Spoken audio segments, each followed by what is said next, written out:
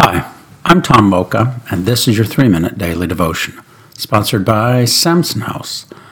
Our scripture today is James chapter 2, verses 5 through 7. Listen, my dear brothers and sisters. Has not God chosen those who are poor in the eyes of the world to be rich in faith and to inherit the kingdom he promised those who love him? But you have dishonored the poor. Is it not the rich who are exploiting you? Are they not the ones who are dragging you into court? Are they not the ones who are blaspheming the noble name of him to whom you belong? Let's ponder that. The people who are rich in faith and love God are the ones the world considers lacking.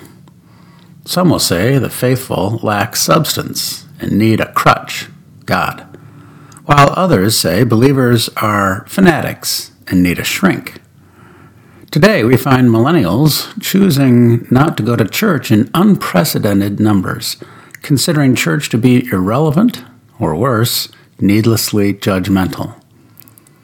The rich, or enlightened, are increasingly persecuting believers as holdovers of a bygone era, standing in the way of newer progressive ways, or more enlightened religions even.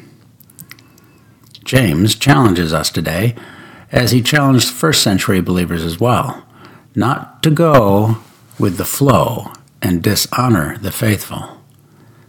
It would be better to share in their persecution than join with those who blaspheme the noble name of him to whom we belong. Sadly, that is all too often what we do. We are quick to jump on a political bandwagon, but slow to stand up for the cause of Christ. Surely, we can stand up for what we believe, in love, and then be willing to let the chips fall as they will. How can we pray about that? Well, how about this?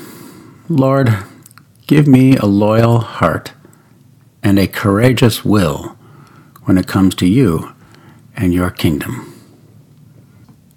Amen. Thanks for listening, and have a great day.